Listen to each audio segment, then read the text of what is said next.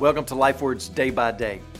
A few years ago, I was listening to a missionary speak, and he was addressing a particular incident when he had returned from being on the mission field and he had come back to the States.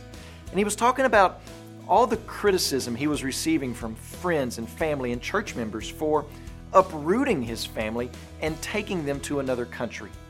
And they would say things like, your kids will miss out on playing baseball. They won't get to graduate high school with their friends. You don't think missionary moms and dads think about that and weigh that and feel guilty enough about that?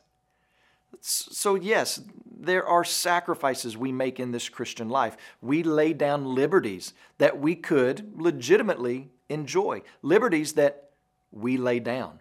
It wouldn't be sin for us to participate in them or to pursue them, in general, to partake in those liberties, unless God has called us to lay them down.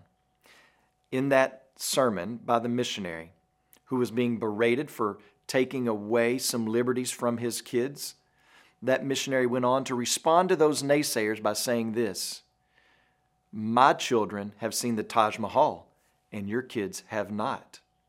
My kids have seen an unreached people group hear the gospel and respond to it for the first time. Your kids have not.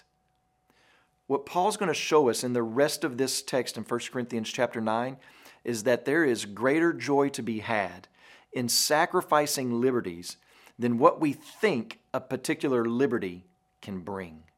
Sacrificing liberties for the sake of others brings greater joy than savoring those liberties for ourselves.